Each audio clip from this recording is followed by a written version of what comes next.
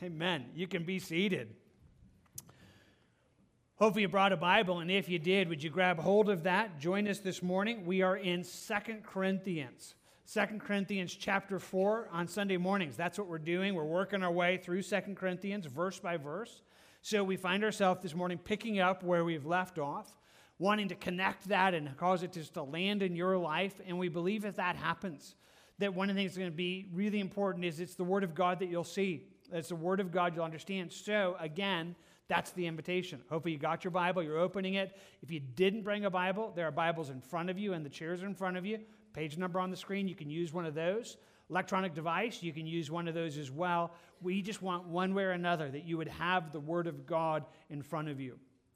That it would be His Word that would speak truth into your life and mine this morning.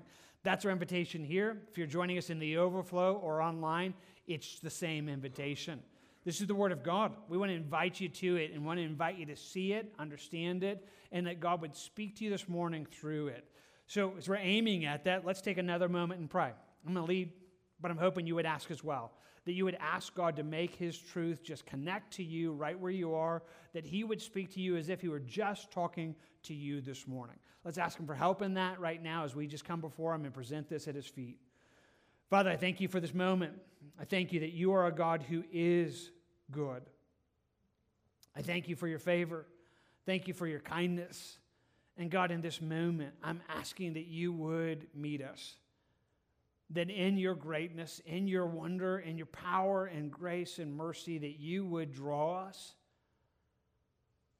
That you would cause us to understand what it is you're telling us. You would make it clear. And you'd make it impacting. I think about your word, that Jesus, you just tell us that it is your word. You said if we would abide in it, if we would know it, you said it would bring us freedom and it would bring us life. Believe you, and I'm asking for that this morning. I'm asking that you would cause us to be that which connects and stays, works good in us, your truth deep inside of us, changing us from the inside out. Make today a part of that. Help, Lord, right now, by your power, by your Spirit, to accomplish what only you can. We ask for that together in Jesus' name. Amen. Amen.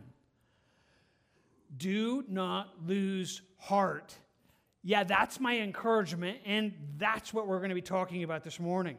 We've arrived at a section here in 2 Corinthians where that reality, this addressing this space where we might find ourselves struggling with losing heart, that he's going to speak to us, and just because we're here. I mean, I just believe in the authority of God's word. I know that just because he placed it before us, it would work good in us and we would need it. And I just believe this morning that would be true.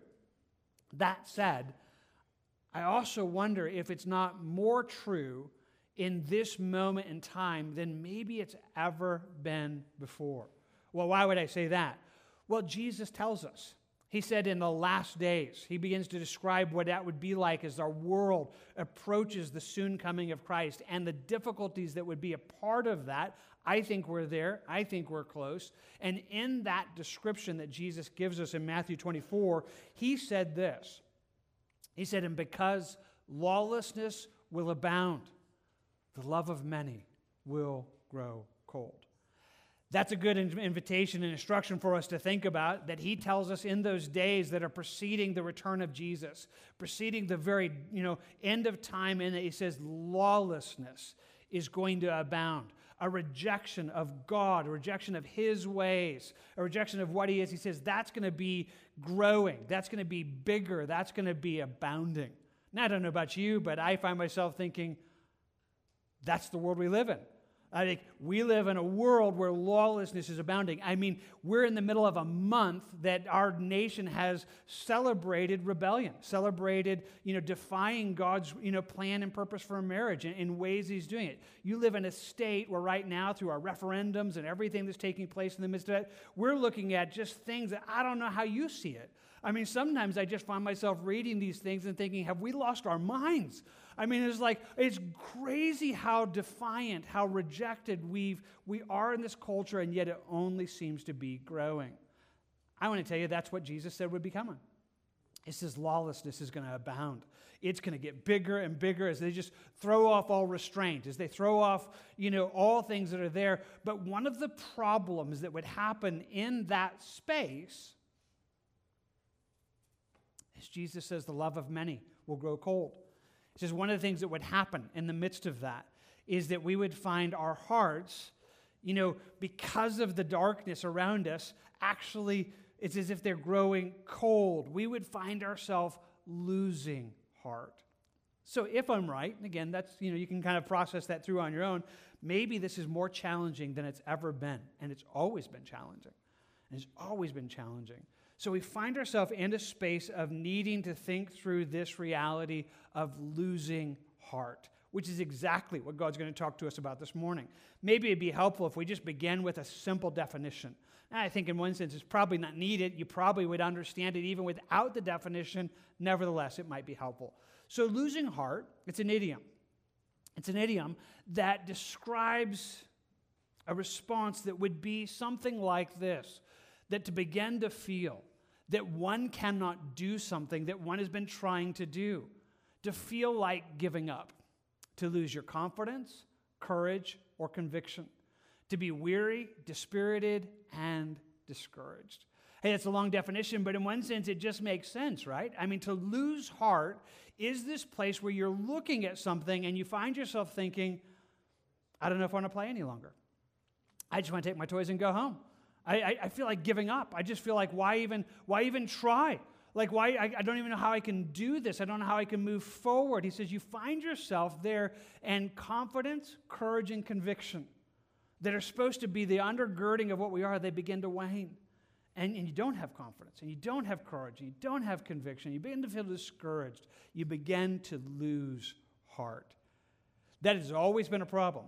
But if I'm right, it's more a problem than it's ever been. So we find ourselves needing this morning to hear this, and that's encouraging because that's exactly what he's going to talk about. In fact, we're in a section here in 2 Corinthians where that's going to be a big theme through the entirety of chapter 4. And so we're kind of making a connection this morning, kind of making a connection to where we've been and where this is. So we're actually only going to cover one verse this morning that's going to make that connection and yet begin to help us understand what that looks like. So you got your Bibles there in your hands. Let's read that verse there in 2 Corinthians chapter 4. He says it to us this way. Therefore, since we have this ministry, as we have received mercy, we do not lose heart. Hey, that's what we want to think about. In fact, I want to just read it to you one more time. Since we're only doing a verse, not a long verse, it's one that you could almost even just commit to memory right now, which wouldn't be a bad thing. It says, therefore, since we have this ministry, as we have received mercy, we do not lose heart. It's not complicated, right? In fact, in one sense, it's so simple. It's not a complicated verse. It's not something that you would look there and think, I don't know what that's saying. And yet it's so helpful.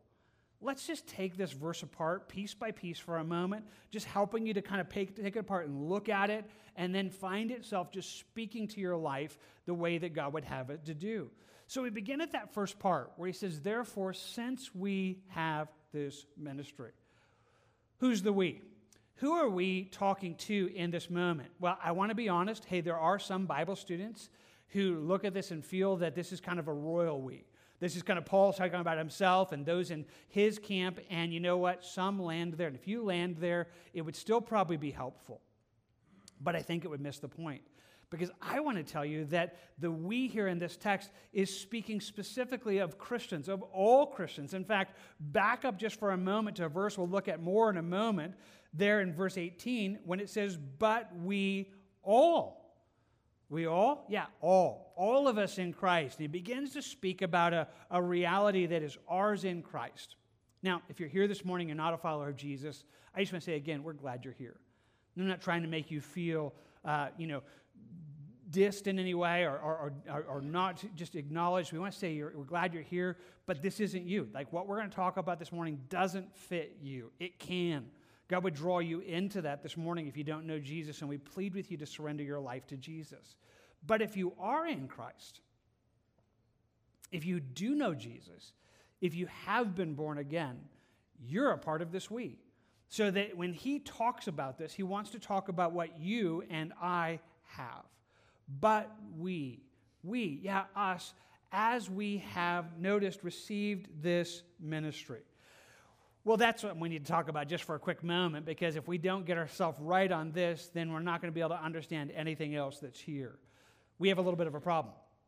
We live in a culture that has taken that word ministry and has singled it down to a singular thing. We talked about this just a couple weeks back when we were there in chapter 3, that we've kind of taken the word ministry to apply to only a select portion of people. So that if we use the word minister this morning, and somebody came in the door and they met you in the hall and they asked you, hey, where's the minister? You would probably be like, where's Pastor Jim? Like, let me find him for you. Like, you need a minister, I'll get you one. And instead of recognizing, hey, that's actually a term that's meant to apply to all Christians. That we think about what ministry and to minister is, it literally means to serve. That word minister or ministry, it is the Greek word that is used for a servant, for one who would serve. And so when we think about ministry, what we mean is serving Jesus. So how does that work? Who serves Jesus? Well, certainly it would include those who are in kind of full-time vocational Christian ministry. We would understand that, right? And again, we live in that culture that would kind of say, hey, that is ministry. That's pastors, that's missionaries, and it is. Hey, that's ministry. That's serving Jesus. But it would also include those who serve in any other capacity. So those who are serving in children's ministry, those who greeted at the door today, those who are leading in worship. I mean, those who are serving today, that's ministry. In fact, the Bible's really clear. If you're a follower of Jesus, you have part of that. Every Christian has a spiritual gift. Every Christian has a ministry, has something that they are given a gift to do and be a part of the body of Christ. So when we think about ministry, yes, we're talking about that every Christian has something that they are called to do in the body of Christ. But if we still only stopped there, it still would be too limited.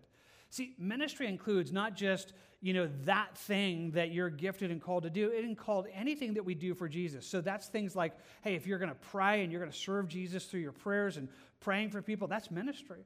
Hey, if you're going to share the gospel, telling somebody about Jesus, that's ministry. Hey, you're going to encourage somebody in Jesus' name.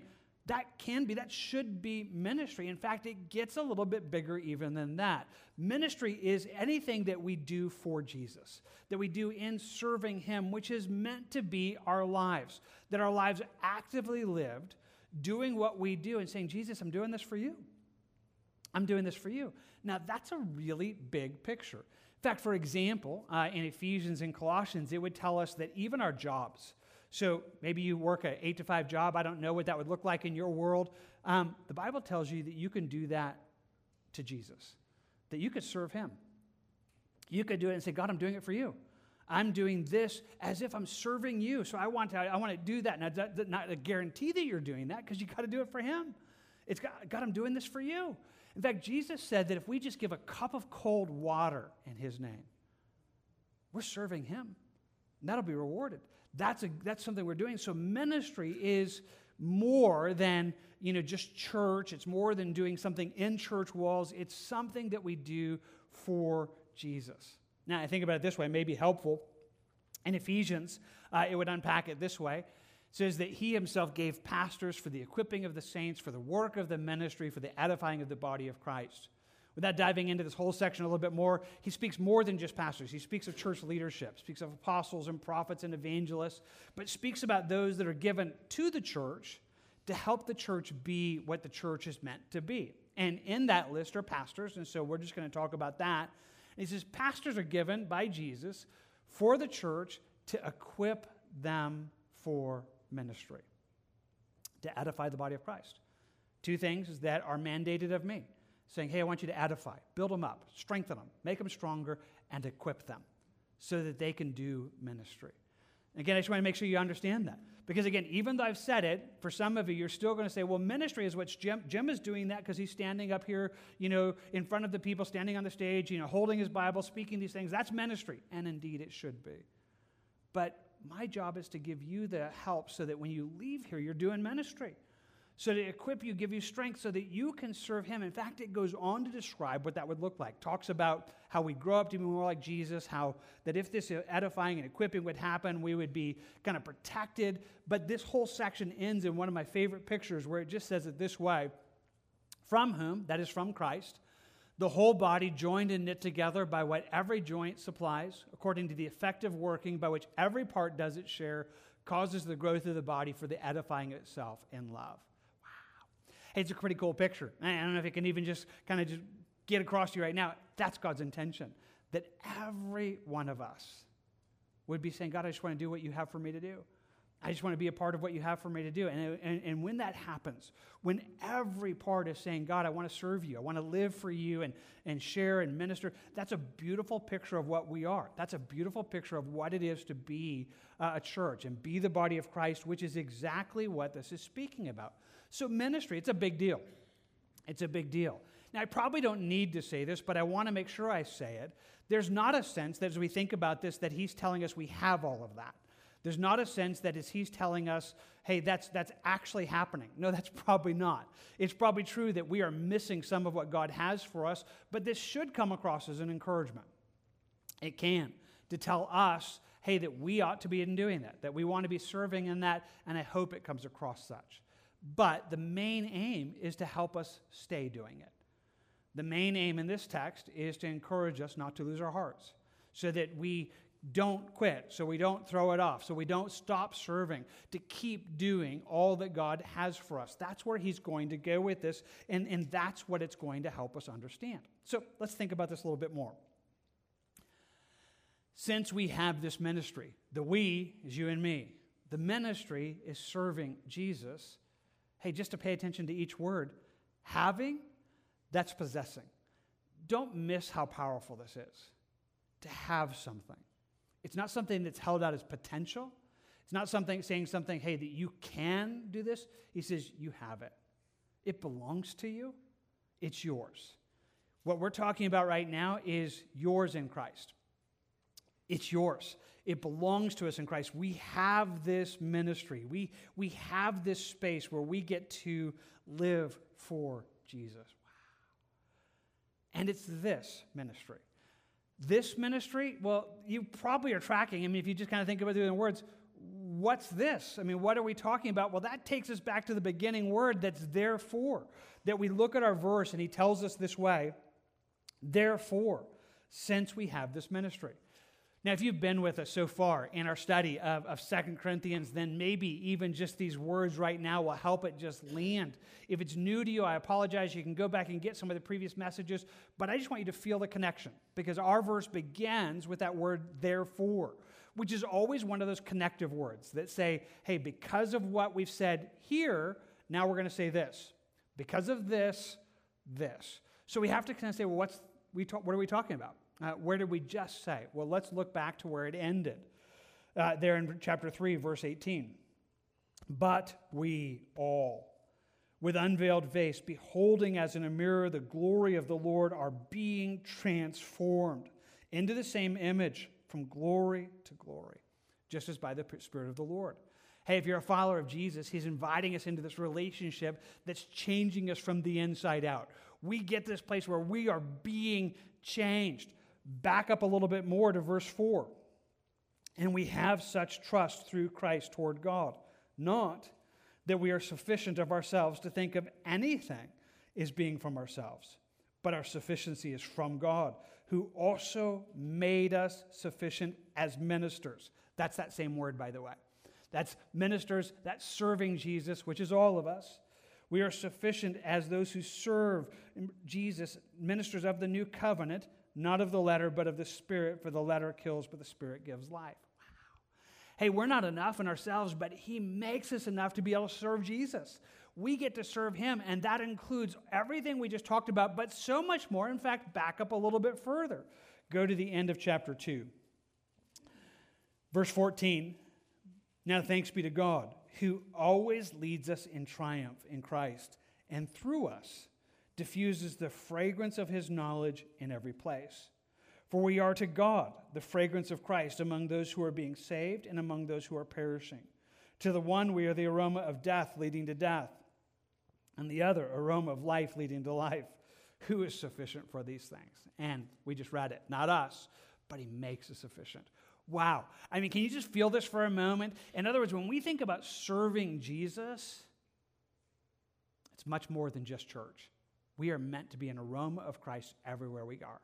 We are meant to be those who, everywhere we go, we are this fragrance of Christ, that we are those who are serving Jesus and living for Jesus in such a way that that's drawing attention to Jesus in a powerful and real way. So when we think about what this looks like, that's what we're talking about. We're talking about this place that we have it. Since we have this ministry that is ours in Christ, this is what we're talking about.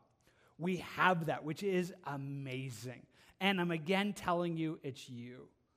Well, let's think that through. So we know that. We've kind of accomplished the first phrasing of this. Since we have this, we do. Since you and I have this ministry, this place where he wants your life to make an impact, that we get to serve Jesus.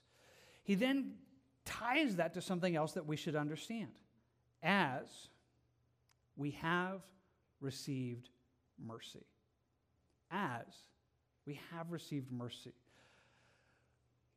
How does that work? I mean, how has that worked in your life? How is it that we receive mercy? Well, maybe we just begin with a definition of mercy, right? Mercy has the idea of kindness or love that is displayed and given to one who is altogether undeserving, right? I mean, that's what mercy is. When you show mercy, you're showing kindness to somebody who hasn't earned it, who doesn't deserve it. Who it's not the kind of thing that they, have gained as like, hey, I deserve mercy. It's like nobody deserves mercy. That's the idea of mercy. Mercy originates in the giver. Mercy originates in the one who is giving that gift, and that mercy we have received. Now, if you're a follower of Jesus, that's true because that's how we're saved. I mean, the only way that anybody ever has been or ever can be saved is based on God's mercy. God tells it to us this way. It says in Titus chapter 3, but when the kindness and love of God our Savior toward man appeared, not by works of righteousness which we have done, but according to his mercy, he saved us through the washing of regeneration and renewing of the Holy Spirit. Wow. If you're a follower of Jesus, if you've been saved, if the gospel has penetrated your heart and you've been saved, then you get this. You didn't earn it. It's not your works. You didn't achieve it. It wasn't something that you gained from your own self-effort. In fact, all of your self-effort has been invalidated by sin so that you would come and say, it's not me. It's God's love. It's his kindness that he gave us Christ, that he washes us and saves us. That's how this works. That's how people get saved. In fact, he said this way in the book of Ephesians, but God, who is rich in mercy because of his great love with which he loved us, even when we were dead in trespasses, made us alive together with Christ. By grace you have been saved. Wow. It's good news. I mean, it really is good news, and it's a good reminder so that we would look upon it and say, so how did I get saved? How did I gain that mercy? Did I earn it? No, I didn't earn it. That's Christ. It's Christ who met me as an unworthy sinner, someone that couldn't have saved myself. I've been met in mercy. I've been met in God's mercy, and in Christ, in connecting me with Christ, he has taken me who was dead and made me alive so that it's grace that changes me.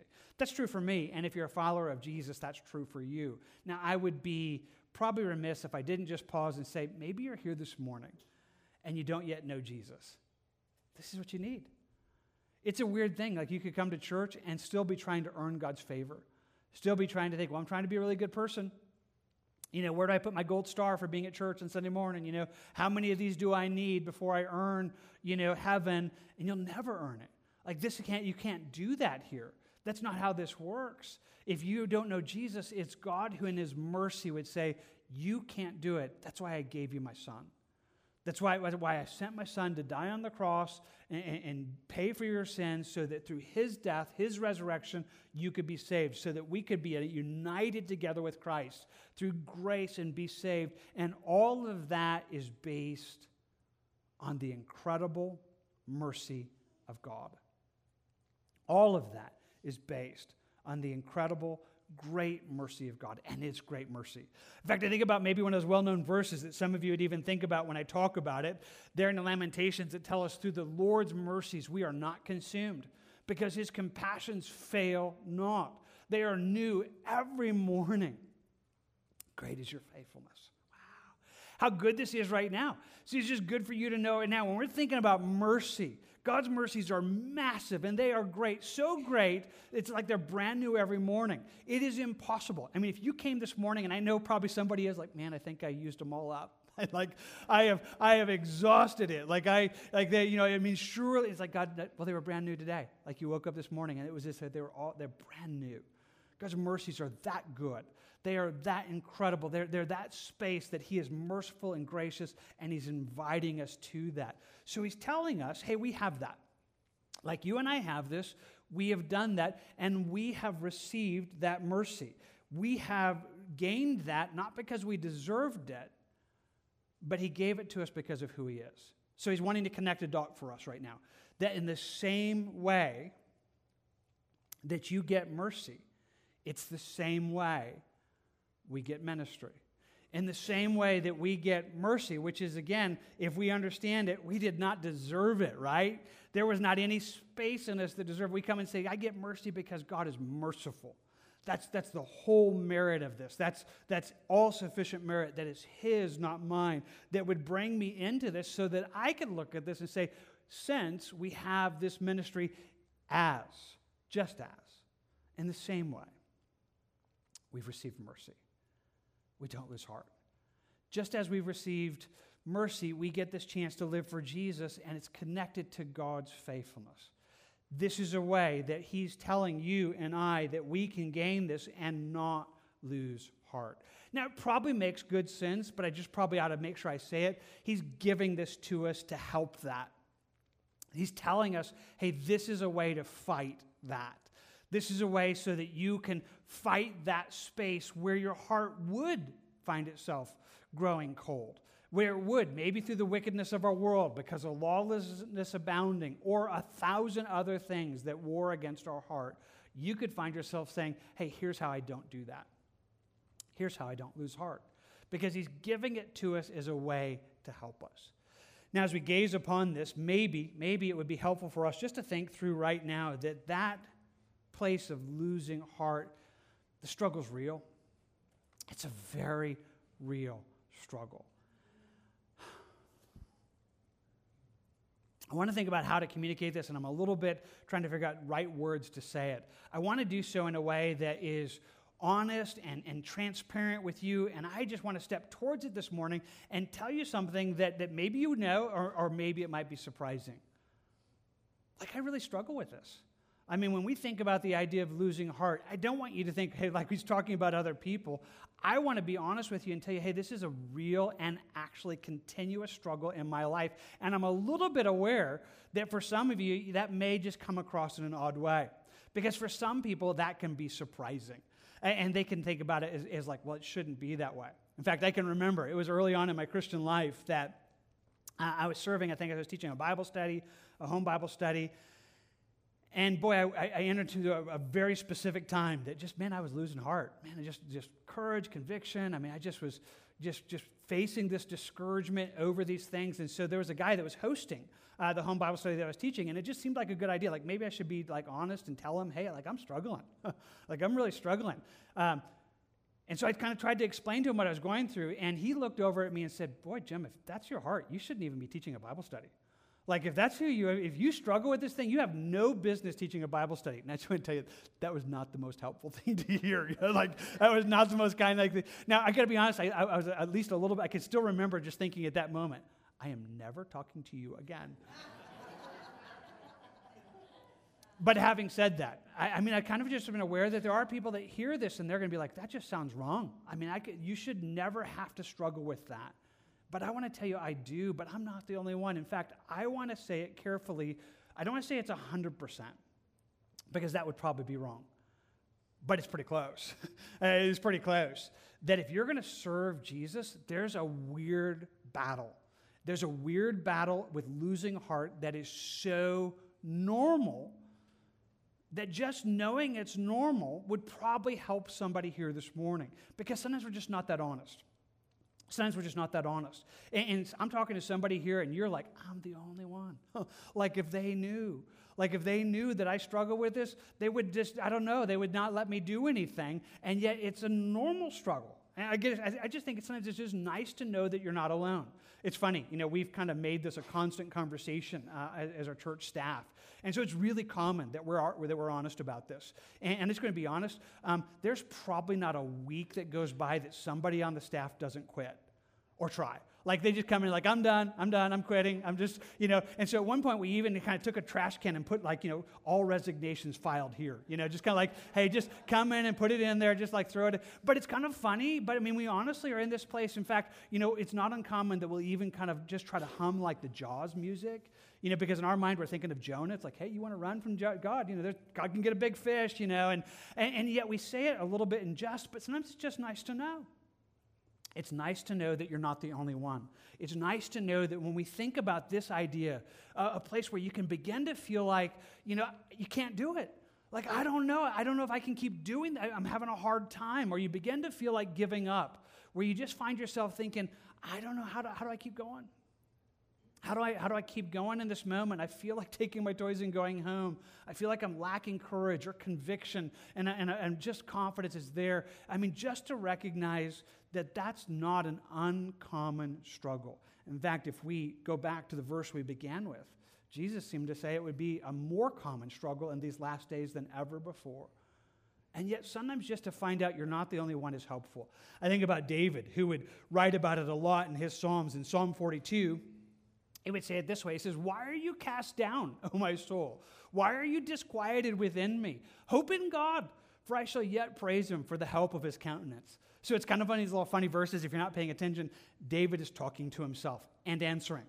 So he's almost like he steps out of his heart and he looks over his heart and says, "Why are you so disquieted? Like, why are you so depressed? Like, why are you so discouraged? Like, hope in God already." Like, he's kind of like talking to himself. In fact, he repeats it 3 times in Psalm 42 and 43. Just like he looks at himself and says, "Why are you that way, heart? Why is my heart disquieted? Like, why are you there?" And I just want to tell you, that becomes a very common struggle. In fact, I've kind of discovered that the more you serve God, the more present this is, which is a little bit surprising. I mean, sometimes people think, well, if I just serve God more, that I would overcome. I mean, it would become something less. It seems to be more. Charles Spurgeon would write about it in one of his lectures where he simply said, "I am the subject of depressions of spirit, so fearful that I hope none of you ever get to such extremes of wretchedness as I go to." I mean, he talks to pastors, and he writes about it. And if you're interested, it's called A Minister's Fainting Fits. You can find it on the website, or you can find it on the web. Don't look for it right now, but later, A Minister's Fainting Fits. But he's just honest, and he says, hey, this is a real deal. Like, we really find ourselves struggling. And I've read through church biographies, I've read through it, and I have discovered that most people that serve God find themselves here. Now, again, for some of us, we understand. I mean no judgment. For some people, very much as a propensity of your personality, would struggle with discouragement. And so it's not a surprise to you. And so you just think it's there. There's others of you that just, this wasn't really a part of your personality for the most part. But then you start trying to serve God, and lo and behold, it's like, what's that? What in the world is that? Like, what's happening in this moment? And I want to help you understand that it's common. And it's a need that you and I have.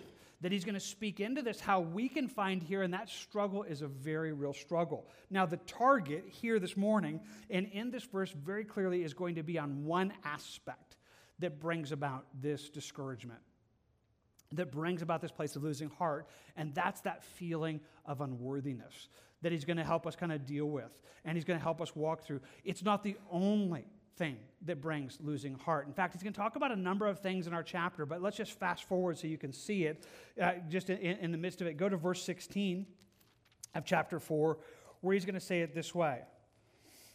He says, "Therefore we do not lose heart, even though our outward man is perishing, yet the inward man is being renewed day by day." We'll talk about it more when we get there, but to be honest, one of the things that makes us struggle is our physical bodies. They're dying. Like, it's not going well.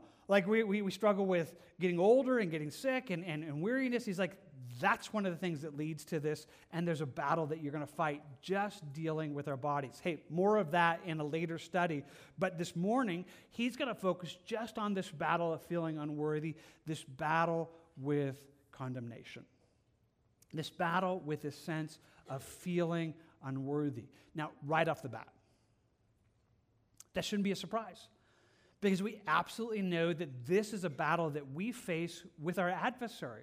This is one of the things the devil does, and he does it every single day against Christians. Gives it to us this way in the book of Revelation. So the great dragon, that serpent of old, called the devil and Satan, the accuser of our brethren, of Christians, who accused them before our God day and night. Hey, we've walked through this verse before, so I don't want to walk through all of its aspects, but he gives us this glimpse into what the devil does, what Satan is doing. And he tells us he's doing it every single day. What does he do? He accuses us. He accuses us. He brings in condemnation. He accuses us of unworthiness. He accuses us of condemnation. And it's a simple understanding, but this is one of the key aspects of understanding spiritual battle. Like, this is what he's trying to do, and he's doing it every day. If he's doing it every day, it's a constant struggle in the life of a Christian. It's a constant struggle in the life of a Christian because Satan is accusing us. So it shouldn't be a surprise. Like, of course he's going to do that. And if I can say it even this way, the sad reality is it works. Satan does it every day because it works. It eviscerates Christians. It robs us of heart, and it keeps us from doing what God wants us to do. He gets us at the heartbeat of it, gets us before we're doing it, so we stop doing it. He attacks us there because it works. Amy Carmichael said it this way. Said, everywhere the perpetual endeavor of the enemy of the souls is discouragement. If he can get the soul under the weather, he wins. That's kind of what they described it in her generation. If you can get your soul just under the weather, he wins. He wins because he robs you of the heart to do it before you even find yourself doing it. So let's just think about this for a moment, and here's what I know. This is stuff that you struggle with. Now, I'm not trying to highlight it for anybody, but I'm just going to tell you, for some of you, you're going to be like, that was what my week looked like this week. So here's what happened. Maybe you sat down and you were going to pray. You were going to pray for your family. You were going to pray for their salvation. You were going to pray for our church. You were going to pray for some missionaries. And you got right there, and then it happened. You had this attack of unworthiness. Like, what in the world am I doing praying? What right do I have to pray? Like, I am I have no business doing this. I mean, there's no reason that I should do this. And right there was a battle, and maybe you won, maybe you lost. Maybe you got right there, and you're like, okay, I'm not going to pray. I'm not going to pray. Now, hey, I should just quickly talk about this. God does deal with sin in our life, and if there's rebellious sin, hey, that has to be dealt with. If it's a struggle with sin that we're always struggling with, hey, that still is something, but it's different. And in that space, he's inviting you to this place of finding mercy. Maybe you were going to get ready to share the gospel. You were getting ready to tell your neighbor about Jesus or your coworker, and you were so like, okay, I'm going to tell him, and you're getting right there, and then it happened. Like moments before you got there, what business do I have? What business do I have talking about Jesus? Like me, I don't deserve this.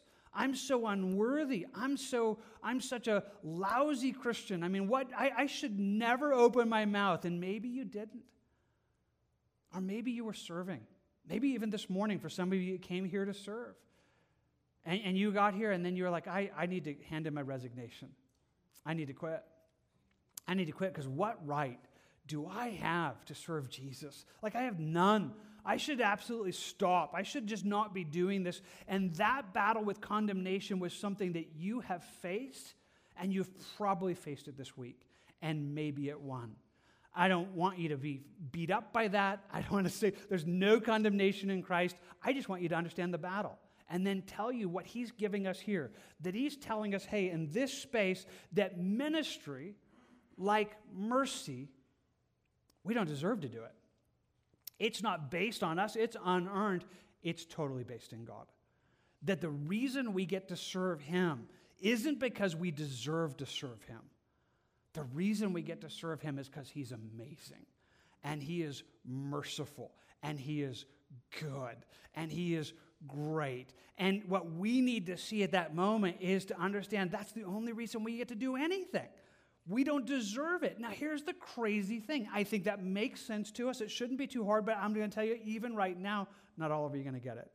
See, if I sat down with you and we talked about God's mercy, and if you're a follower of Jesus and I asked you, so how are you saved? How did you gain this? You might tell me, I don't deserve it. God loved me. He loved me enough to give me a son. It was all mercy. It was all grace. And you totally believe that. But then when you start thinking about serving, you begin thinking, well, I'm trying to be worthy. I'm trying to earn that. I'm trying to gain favor. I'm trying to be worthy enough that God could use me. And you feel unworthy, as if somehow you think you're supposed to earn God working in your life. You will never earn God working in your life. And it's a losing battle. It's a losing battle. If you're going to try to fight that place, you're going to lose it. And God's just telling us, that's not how you get to serve me.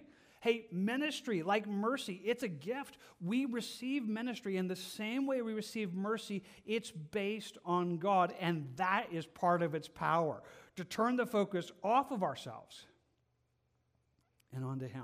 In fact, go on down with me. Notice what he's going to say in a couple more verses.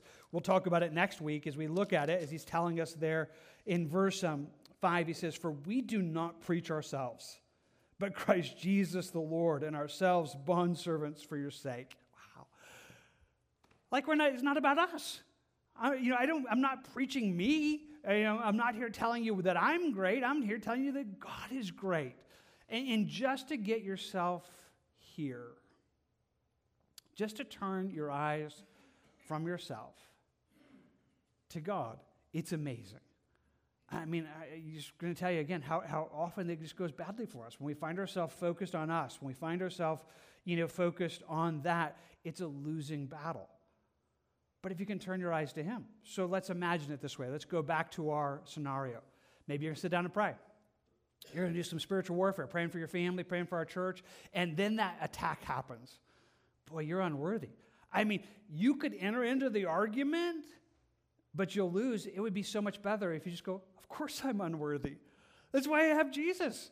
That's why I get to pray right now. I don't deserve this, but I get to do this, all because of Jesus. And that opens up the door to pray. If you're going to serve Jesus, or maybe you're going to share the gospel, or maybe you're thinking about leading your family in devotions, and you're going to get there's going to be a space where you're going to be like, I don't deserve to do this. How can I sit before my family and open up the Word and leave my family in devotions when I am such, I don't deserve to do this? You don't deserve to do this.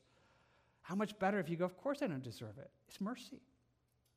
I get to represent Jesus. And what I'm representing isn't my worth, it's his.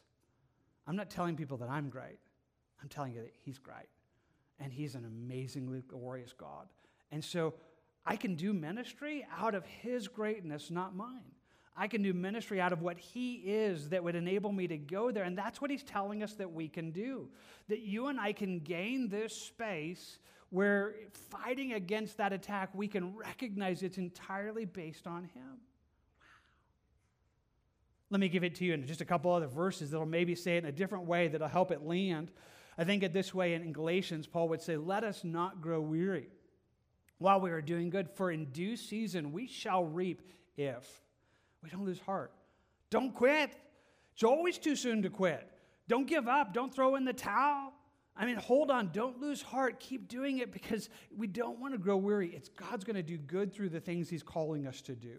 Think about it this way in Hebrews.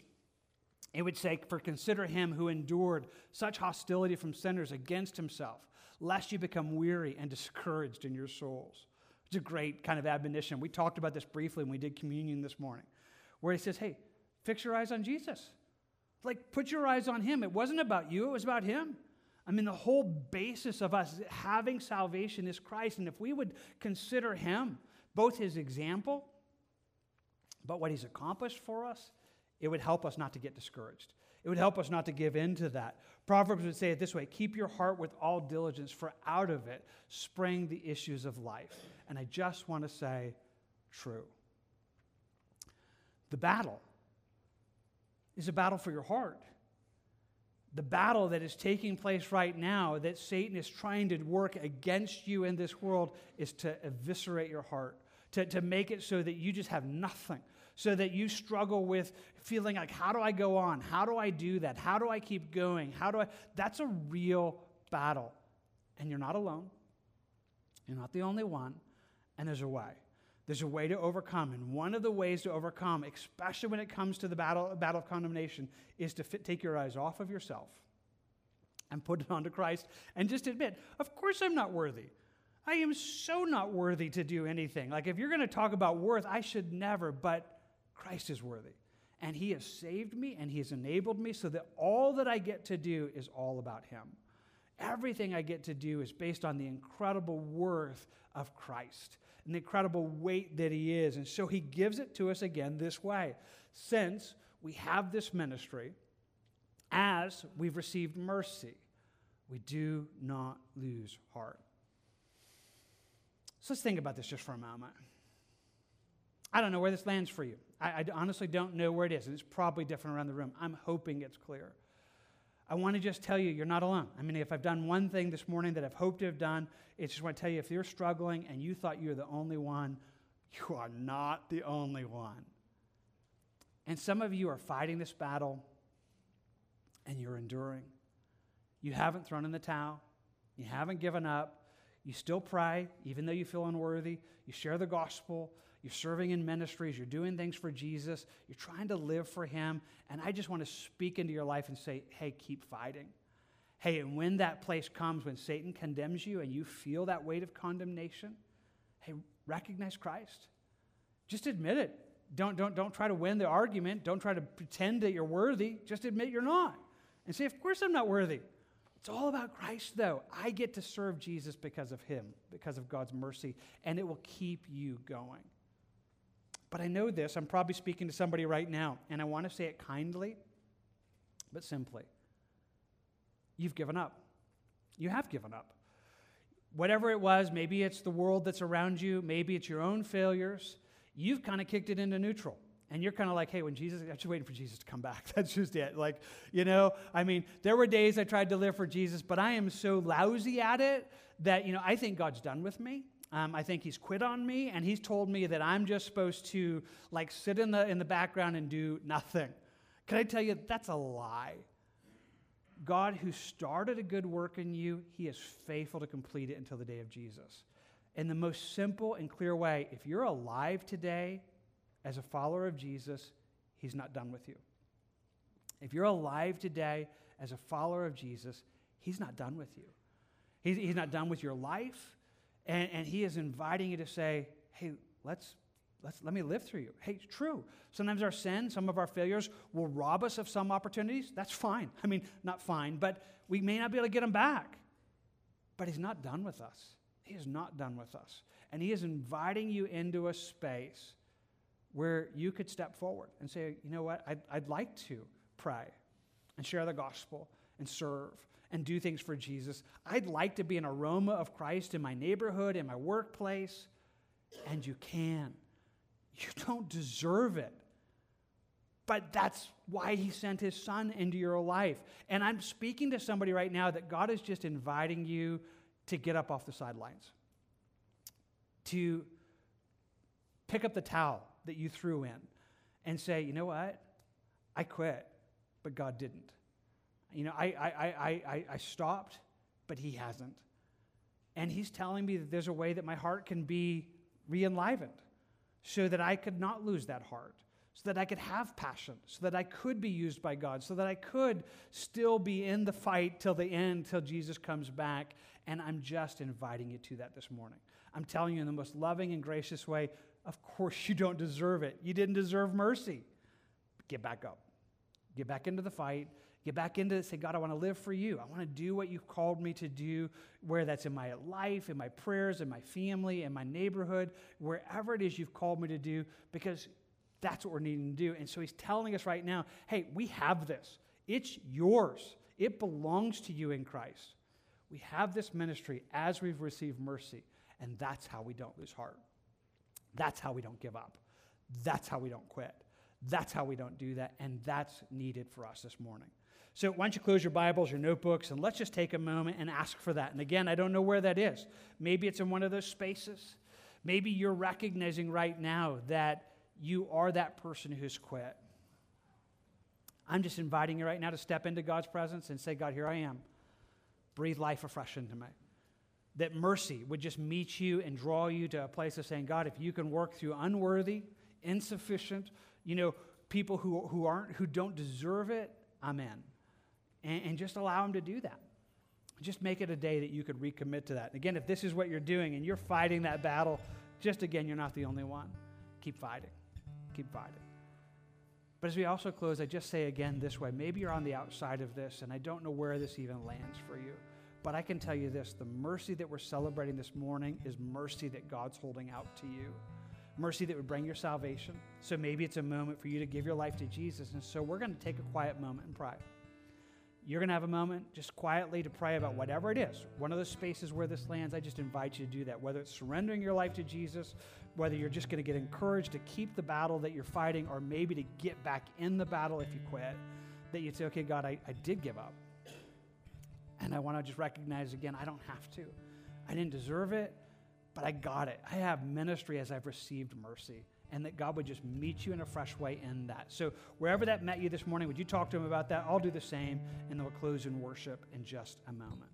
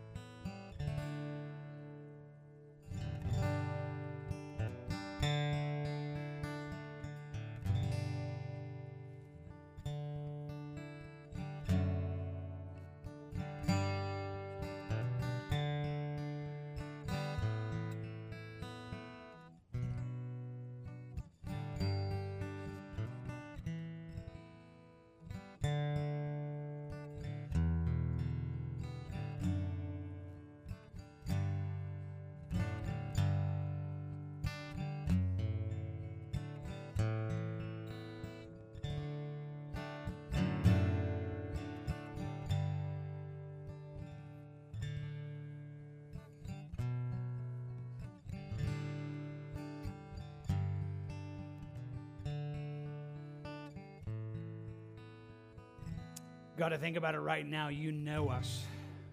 You know every person here. You see right who we are, and you see right where we are. You see those who don't know you.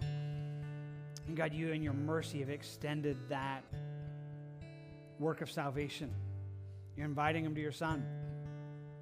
You're pleading with them to believe. Lord, and I just join that plea right now, and I pray that you would draw these who are outside of this, that you would draw them by your mercy. You would draw them by your mercy into salvation. That by grace they would be saved. God, I pray for that for those here that don't know you. I pray again for those who know you, and yet, honestly, God, they've given up. They've thrown in the towel. Like they have lost heart. But God, you have not. And you're inviting them to pick that back up, and you want to renew their heart. Tell them how they can live a life without losing heart. God, I pray that they would hear this in a way that would just take their eyes off of themselves and put it on you. And help them to understand that we get to represent you not because we deserve it, but because you're merciful and gracious. And you work through people just like us. God, for those who have thrown in the towel, I pray that you just help them to pick that back up. But then I come around my brothers and sisters who have not.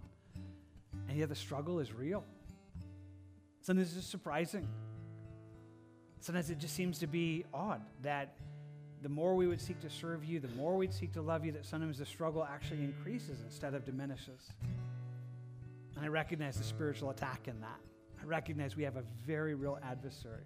But I also recognize you don't leave us to that.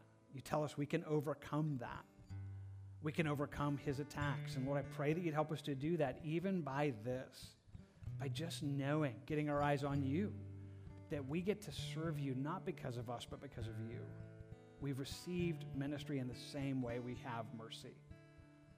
God, strengthen hearts, strengthen lives here this morning effectively. Renew our hearts. I pray for that for me and for all of us here. In Jesus' name. Amen. Amen. May God meet you in this space where the world is pressing in, where Jesus said the lawlessness would abound, your heart would be under attack, but it doesn't have to give in. May you be encouraged this morning and your heart be renewed. May God meet you in that. If you have questions, if you need to know Jesus, we're here after the service. Come on up, talk to us. But right now, let's worship. So why don't you stand? We're going to close with the final couple songs and just celebrate God's mercy in this moment and celebrate what he is. To that end, I just want to take a moment and bless you in his name. The Lord bless you and keep you. The Lord make his face shine upon you and be gracious to you. The Lord lift up his countenance upon you and give you peace.